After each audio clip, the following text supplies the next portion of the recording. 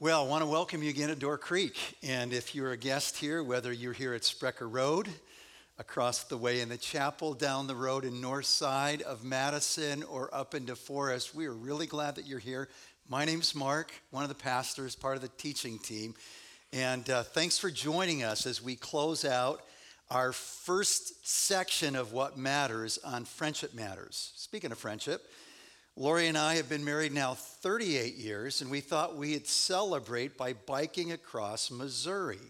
So a couple weeks ago, we got on our bikes in Sedalia, Missouri, and biked all the way back to St. Louis. We were in St. Louis when Ryan Braun hit the grand slam in the top of the ninth, and we are eyewitnesses to the sad faces that walked out of Busch Stadium. And being a Cubs fan who hates the Cardinals as much as you do, I was celebrating with you. Let's not talk about the Cubs anymore.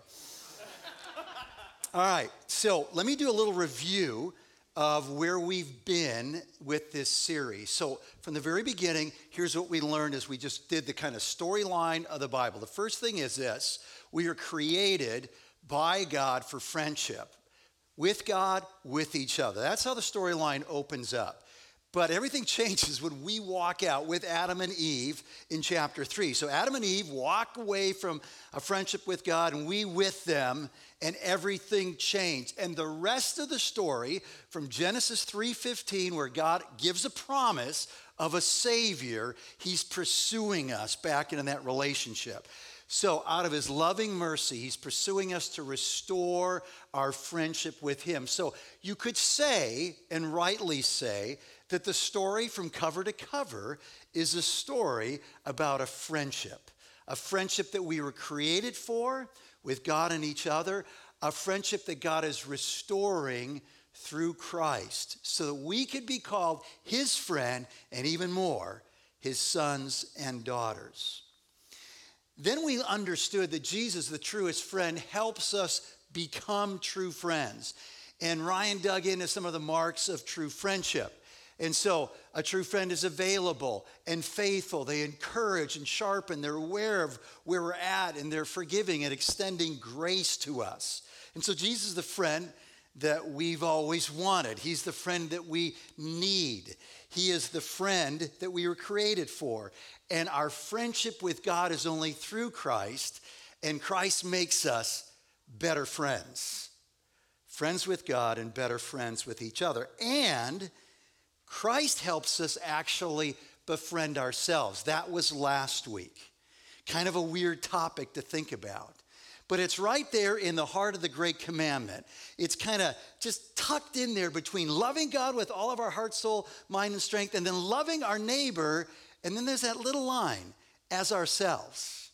Love our neighbor. Think about them as much as we think about ourselves. Take care of your neighbor as much as you take care of yourself. And it's the gospel that gives us a balance on how we see ourselves.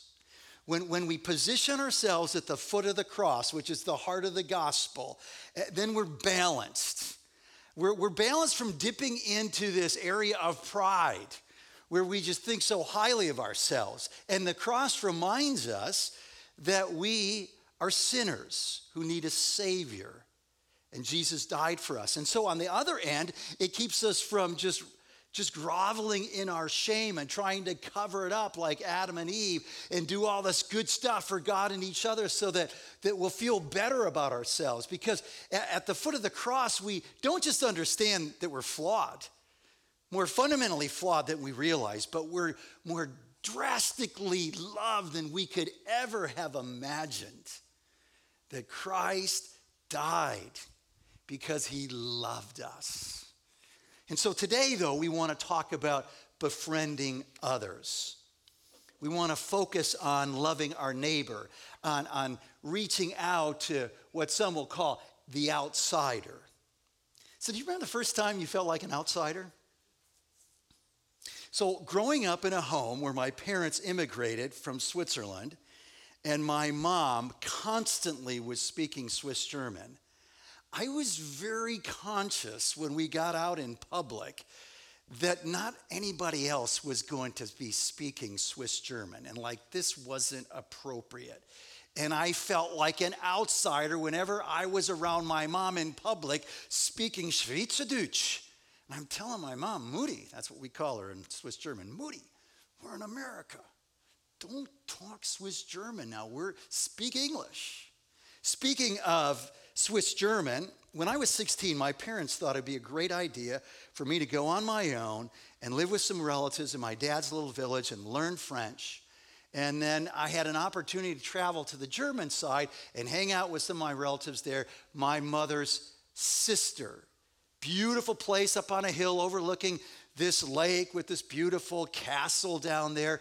And I was able to take the moped down the hill out to the edge of the water, and there's this great swimming hole. And I remember going there, and I was 16, and there was a bunch of other guys about my age. And they were teasing me, and I didn't know what they were saying.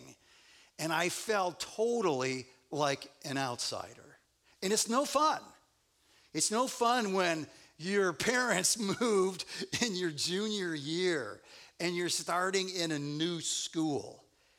It's not easy to move into a new neighborhood, to start a new job.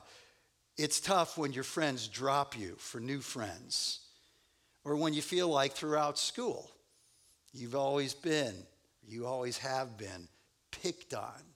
No fun at all.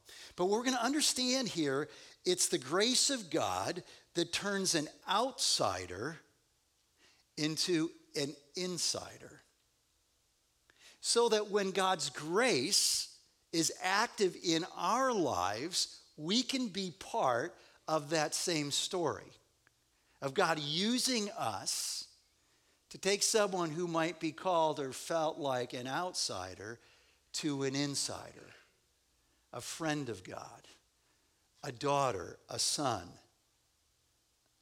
So there's 3 questions that we're going to work through as we get after this topic. First of all, who are these outsiders that we're to befriend? Second, what does it look like? And third, so what? Why is this important? All right, so who are these other people that we're supposed to befriend? You heard of Malcolm Gladwell? He's this popular writer. He's written a lot of interesting books. He's just come out with a new one called Talking to Strangers. He would describe the others as strangers, people that we have a limited knowledge and understanding of, their background, their culture, their perspective, their tradition, their story. And so we make snap judgments as we size them up, trying to understand who they are. And he uses countless examples, including the sad story of Sandra Bland, to show us how we often get it so wrong. I mean, it's one thing to do it with people that we know well, our friends and our families. But when it comes to somebody else, we muck it up so much. So I don't know if you remember the story of Sandra Bland. But she's this beautiful African-American woman, 28 years of age, driving down the road in Texas. She failed to use her blinker. We've never done that, but she failed to use her blinker and she got pulled over for a traffic stop. She was really emotional. And her emotions were completely misread by the officer. So she actually gets arrested. She's put in jail, and in her distress, she ends up hanging herself 3 days later. Did you read that story? Malcolm will use the word strangers. Jesus will use the word neighbor, right? He calls us to love our neighbor as we love ourselves. We're to love God, and we're to love our neighbor as ourselves. Remember, there was the expert in law that said to Jesus, so what must I do to inherit, to work my way to the place where I get heaven? And Jesus says, well, what does the law say? You're an expert in the law. You're a scribe. You know the Old Testament. And so he says this from Luke 10:27. So the expert in law answered, love the Lord your God with all your heart, with all your soul, and with all your strength, and with all your mind, and love your neighbor as yourself. And when you look at Jesus' life and note the people he served and taught us to serve, here's what we see about the different kinds of people that make up our neighbor. So there were the sinners, like Matthew's friends that he hung out with, Matthew the tax collector. There were the prodigals, the rebels, like Matthew's gang, and then there were the Pharisees, the self-righteous, the people that thought they didn't need a Savior. He hung out with Nicodemus. He hung out with Matthew's friends. He hung out with what he would call the least of these, the poor, the prisoners, the homeless, the hungry. In Luke chapter 4, when he starts his ministry, he starts it with these words, taking and quoting the very words of Isaiah. The Spirit of the Lord is on me, Jesus said, because he's anointed me to proclaim good news to the poor. He sent me to proclaim freedom for the prisoners and recovery of sight for the blind, to set the oppressed free. The least of these, like the vulnerable people that are mentioned time and again in the Old Testament, the poor, the widow, the orphan, the stranger in the land, the refugee, if you will. There were people of different races and ethnic backgrounds, from the Samaritan woman who he spoke with, which was a double wow. Like, what are you doing talking to a woman? What are you doing talking to a Samaritan woman? These are the mongrel breed, the hated half-breed Jews and all this other mix of Babylonian blood, etc. He hung out with people like the Roman centurion. He hung out with the sick and the physically distressed, the emotionally and spiritually distressed, whether it was the lame or the blind or the man with the withered hand or the woman with the issue of blood, the widow whose son had just died, and the demon-possessed man. He hung out with people that came from totally different political backgrounds. So just think about this. In his group of 12 disciples, there was Simon the Zealot. This guy is a nationalist. He's sold out for Israel. And then there's Matthew, the tax collector, this Jewish guy who has sold out his soul and the love of his country for Rome to line his own pockets.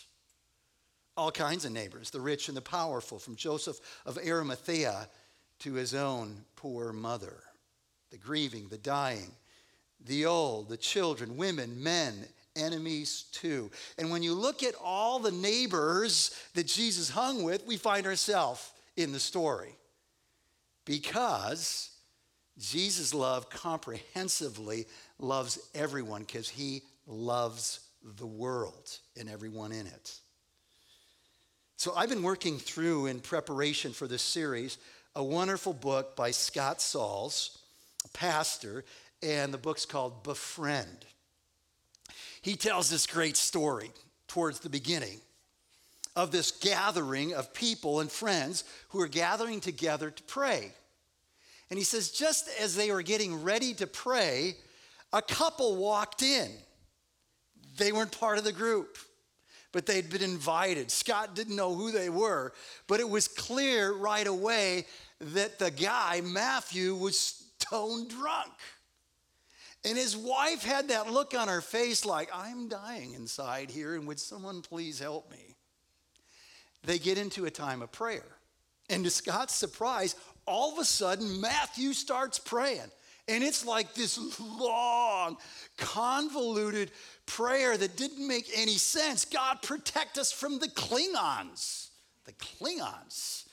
God, I really love Jolly Ranchers, and I need a Jolly Rancher. Could you please get me a Jolly Rancher? And then there was something about, God, could you move the bananas to the doghouse?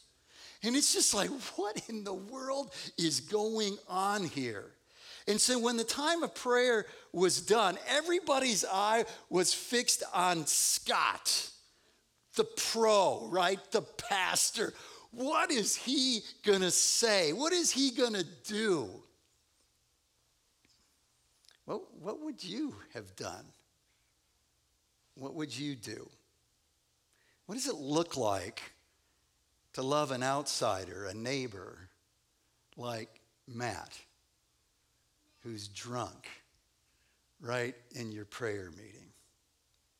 Well, Jesus' teaching in the parable of the Good Samaritan makes a couple of things really clear. So why don't you grab your Bible, and we're in Luke chapter 10, verses 30 through 37. So we're in the same section.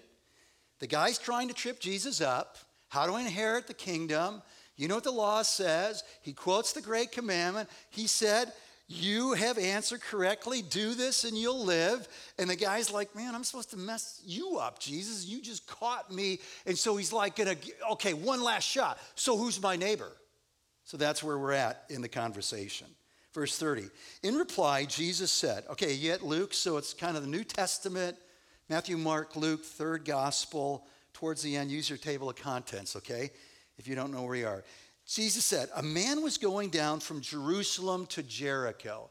Assume a man from Jerusalem to Jericho is a Jewish man. That'd probably be good for you to understand that Jesus was assuming this when he spoke and gave the story. When he was attacked by robbers, they stripped him of his clothes, beat him, and went away, leaving him half dead.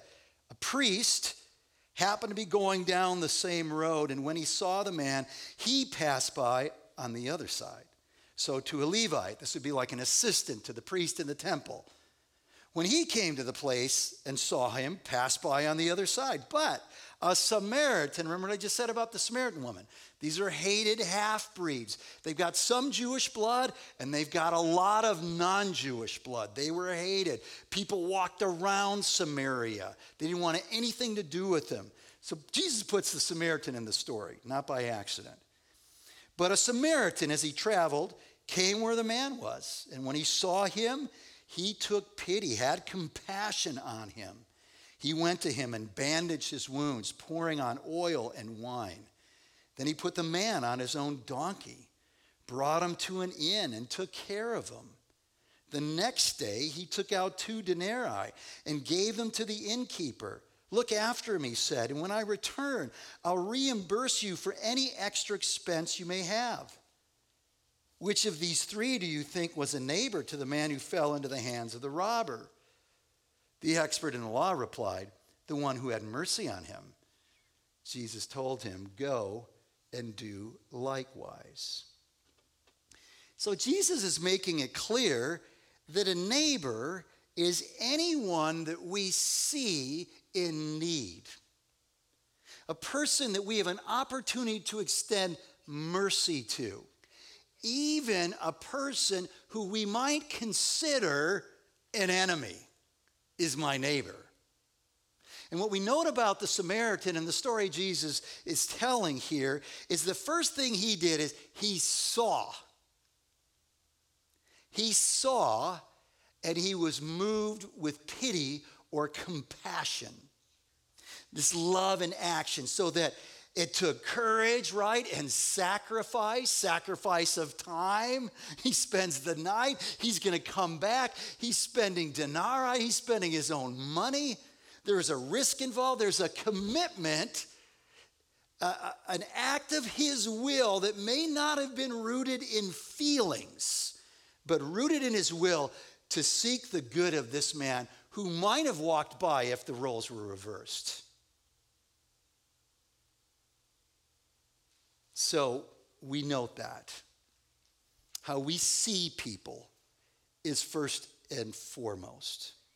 And here's what we know as Christ followers. The word is clear. And it goes way before our Constitution. That we're created in the image of God. There isn't anybody you're going to see this week,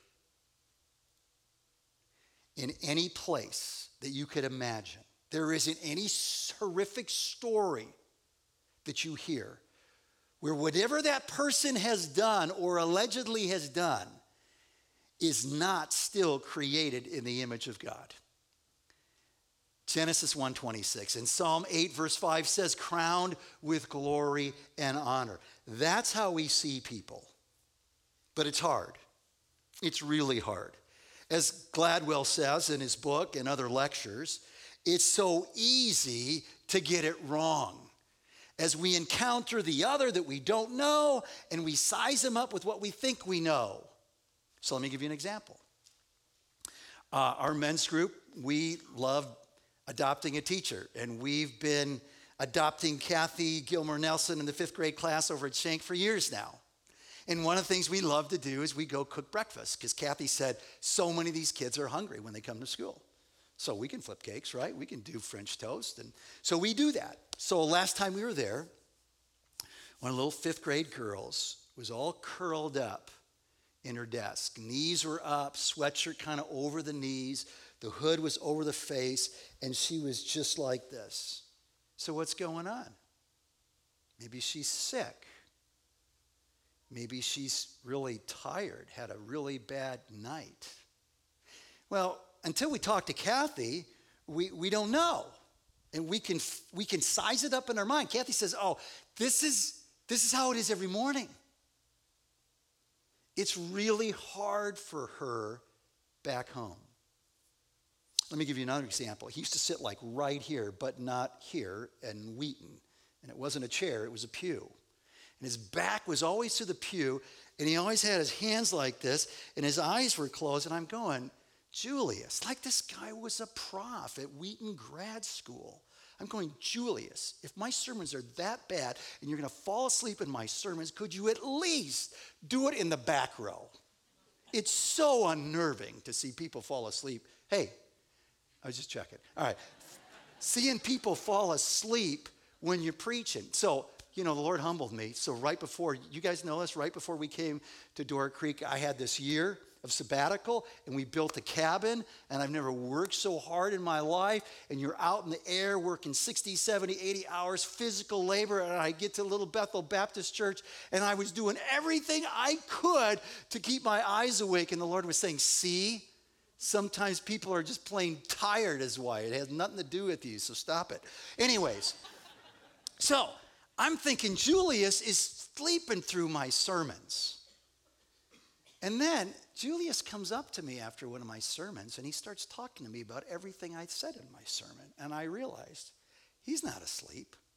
He's just thinking about everything that... So why is this hard? Because it's so easy to look at someone that we don't know, or someone, I knew that guy. I thought I knew what was going on. So let me mention some things that make this hard. Loving our neighbor, the person that we don't know, that's in our path. Fear. Fear's a big one. I think that's probably what happened with the policeman. He got afraid. Things escalated. He didn't see it for what it was. He saw it as a fearful situation. Maybe he was in danger. He had to control that instead of show compassion to this woman who was emotionally distraught. Fear's a real easy one.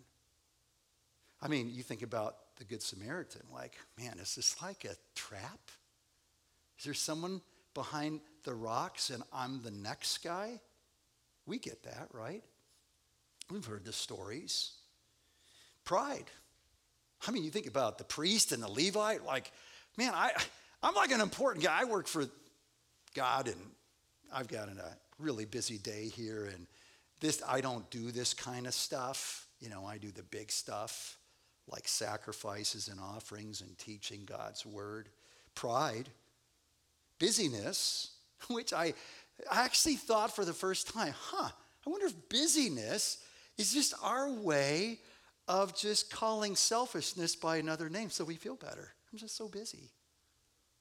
I don't want to take time out of my day because I'm too important. Maybe there's a selective memory like what happened last Thursday. So Thursday was our anniversary. Did I tell you? 38 years? 38 years. Yeah, that's worth cheering about, man, these days. So before we went out to dinner downtown, we wanted to go bring a meal over to some friends that were going through a really hard time. And so we were with them, better part of an hour, and we were listening, and we prayed, and we're just caring for our friends that are hurting. I think we did pretty well. And just in just a few minutes of driving from their house to downtown and parking, We were all excited to go to the Grays. We liked the Grays. We liked the big windows. We liked looking at the Capitol through the glass windows, and the sun had set, and the Capitol was lit. And as we walked in, I just noticed, wow, there's a lot of homeless people on this stretch of the square. I didn't know there were homeless people. And then we got like this great table, like right in the corner, looking right up at the Capitol. And then as I looked out the window, I noticed that one of the homeless people had set up a bucket, and I'm serious. This is your pastor, True Confessions. I'm going, really? I didn't see. I just sized it up. I put a label on it. This is a homeless person. I can work it out either in alcohol, drugs, mental illness. It's bigger than anything I can do. And so I didn't see them anything more than the label. They're a homeless person. And then it kind of became like an inconvenience. Like, wow, this is like a special, like we don't do this every day. And I want to just kind of be here with my wife. And I don't want to be thinking about this homeless person right off the edge of the table, so to speak. So there's no pity. There's no compassion. There's like, let's get out of here. And so what I remember is that first hour. I did that really well. Yeah, I'm that kind of guy. And I don't remember the others. Selective memory. It's really easy to do. And then, and I think I just alluded to it, sometimes what's hard is just the need is overwhelming. And we don't know where to start. And we figure, well, we can't fix this issue, so there's nothing to do here. Well, maybe it's more simple than we think. So Scott Sauls, tells the rest of the story. He said, so when the prayer ended and everybody was looking at me, like I didn't know what to do. And thankfully, I didn't have to do anything because one of the women in the group got up and in her loving, wise way, she took a plate of chocolate chip cookies and went over to Matt and said, would you like a cookie? And she started to carry on a pretty bizarre conversations about Klingons and Jolly Ranchers while the rest of the group went and talked to his wife and asked, how can we help you? How can we help you? And so we think like we've got to do everything, and maybe all God's asking us to do is just like, do you need a cookie? Well, those are reasons why it's hard. Let me suggest, though, Jesus' teaching is simple. And so we're overthinking it sometimes. And so it's probably good to catch up with his teaching, what we often call the golden rule, in Luke chapter 6. Do to others as you would have them do to you. If I was Matt right now, how would I like to be treated? Well, I don't want to be embarrassed, right? So this is like a simple teaching that guides us as we encounter our neighbor, the other, someone that we don't know. How would we like them to treat us if the tables were turned? If you love those who love you, what credit is that to you? Even sinners love those who love them. And if you do good to those who are good to you, what credit is that to you? Even sinners do that. And if you lend to those from whom you expect repayment, what credit is that to you? Even sinners lend to sinners expecting to be repaid in full. But love your enemies, do good to them, and lend to them without expecting to get anything back. Then your reward will be great. Not just future reward, but your reward today. Because he's going to say later on in the chapter that your word is eternal life. But John 17 verse 3 works it out that eternal life isn't just something in the future. Eternal life is something we experience today through a relationship with Jesus Christ. Your reward will be great, and you'll be sons and daughters of the Most High because he is kind to the ungrateful and the wicked. And so when Saul's talked about that group of people, he called them a mob of grace, the grace mob. And they were following the King of grace. And they were walking in his steps and truly his hands and feet. And it reminds us a lot of Jesus' response to the woman caught in adultery, John chapter 8. So here's the story. there's a woman who's caught in the act of adultery. So this sounds like a complete setup. How does that happen? Anyways, it happened. They bring her to Jesus, and they say, Jesus, you know what the law says. Yeah, the law says in Leviticus, you stone an adulterer. Male, female, both of them, whatever. You stone them. They're out. What do you think we should do? Trying to trap him. The text says that Jesus got on his knee, and he starts writing in the sand. That'll be one of our questions in heaven. What did you write in the sand, Jesus? But we know what he said. He said, all right, you're ready to stone her, right? So here's the deal. Whoever is without sin, you throw first. Jesus is still writing on his knees, and if we were there, here's what we would hear. Thump, thump, thump, thump, thump, thump, thump, thump. And the text says, from the oldest to the youngest, that ought to be instructive, younger people. From the oldest to the youngest, they walked away. So Jesus looks up. He straightened up and asked her, woman, where are they? Has no one condemned you? No one, sir, she said. Then neither do I condemn you, Jesus declared. Go now and leave your life of sin. So gracious.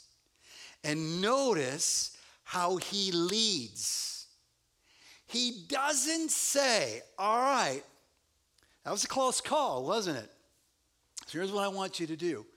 Leave your life of sin and know this, I'll never condemn you. I didn't say that. I don't condemn you. Now leave your life of sin. You might go, what's the big deal? Oh, it's a huge deal. If we don't get that order right, we lose Christ and the gospel. We turn salvation into a good work that we can achieve. And that is not the gospel. That is the distinction of Christianity compared to any and all other ways to God, is the free gift of God's grace offered through his Son that is received by faith, bringing us into that reconciled relationship with God. And if we get this wrong, all we're left with is religion. There is no relationship. And there's all this religious work and activity that is exhausting, and it leaves the person completely unsure. Because the nagging question is it good enough? Well, when you start reading the Bible, you realize it's not a nagging question. Jesus says, you're supposed to be perfect as my Father in heaven is perfect. And so we're unsure, we're unsatisfied, we're restless, lacking hope, and searching for lasting joy. So why is this important? Why does this matter? Well, personally, for each of us, and collectively for all of us, this is our story, you guys. The Bible has made it clear. We were his enemies. We were on the outside. And so this is our story. And we need to come to grips with the implications of it. If we haven't placed our trust in Christ and received this free gift from God, then we aren't in a right relationship with him. We are out of position to experience all that he has for us and all that he wants to do through us. Have you done that? Have you surrendered your life in faith to Christ? You can do that today. And for those of us who say, I remember when, are we continually walking with Christ in this posture of complete dependence and trust? Because it's not like the key through the front door. It's everyday faith. It's everyday repentance, turning away from the things that I would trust in rather than Christ. And for all of us, at Door Creek, they call Door Creek home, whether you're in DeForest or Northside or right here at Sprecher Road. There is no way we could possibly fulfill the vision that we have and believe God has for us. To be a Christ-centered church. How does it go? For all people. if we don't get this right, if we're not transformed by his love and allowing his powerful grace to give us new hearts and new desires and a willingness to take on the paradox of actually finding our life as we give it away to other people, even to the stranger, to the least of these, to the outsider, to our neighbor. The scriptures tell us this is how we know we love God. In 1 John 3:16, we read this. This is how we know what love is. Jesus Christ laid down his life for us, and we ought to lay down our lives for our brothers and sisters. If anyone has material possessions and sees a brother or sister in need, but has no pity on them, how can the love of God be in that person? Dear children, let us not love with words or speech, but with actions and in truth. You cannot love God with all your heart, soul, mind, and strength if you do not love your neighbor as yourself. And neighbor, Jesus says, goes all the way to our enemies. This is how we know that we love God. It's how we love Jesus. He said, whatever you did to the least of these, the prisoner, the poor, the naked, the hungry, you did it to me, Matthew 25. And it's a gracious call to befriend and love our neighbor that frees us from selfishness, and it frees us from getting out of balance, whether it's the pride continuum or the shame continuum, as we have our eyes on God and others. And it's a wonderful invitation to join God and to share in the joy. So Scott concludes the story.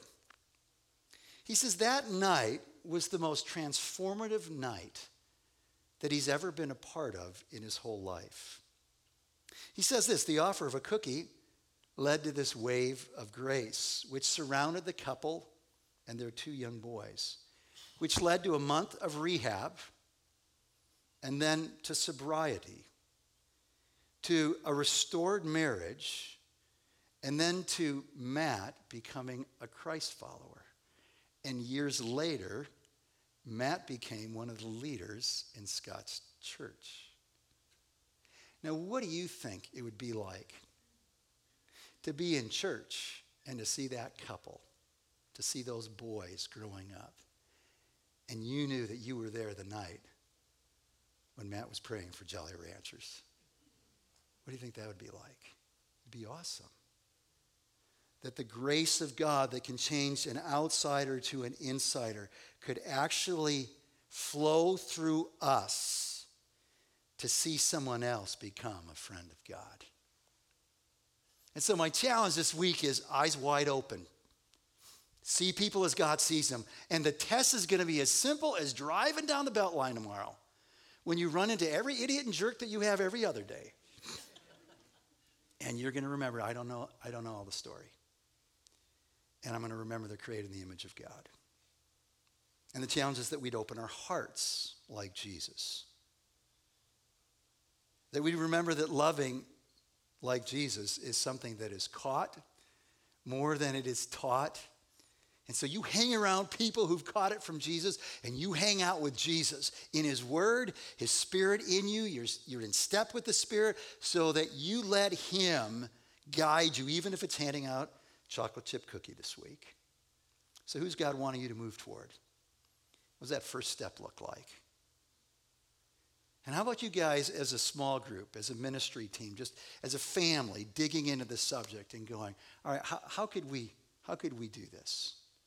So I want you to know there's all kinds of on-ramps if you're stuck, because you shouldn't be. There's people in your world right now that are on the outside of whatever it is they don't think they're on the inside of. And they could use a little kindness. But man, if you don't know, let us help you adopt a teacher so you can love on a bunch of kids. And I guarantee you'll find them in that class.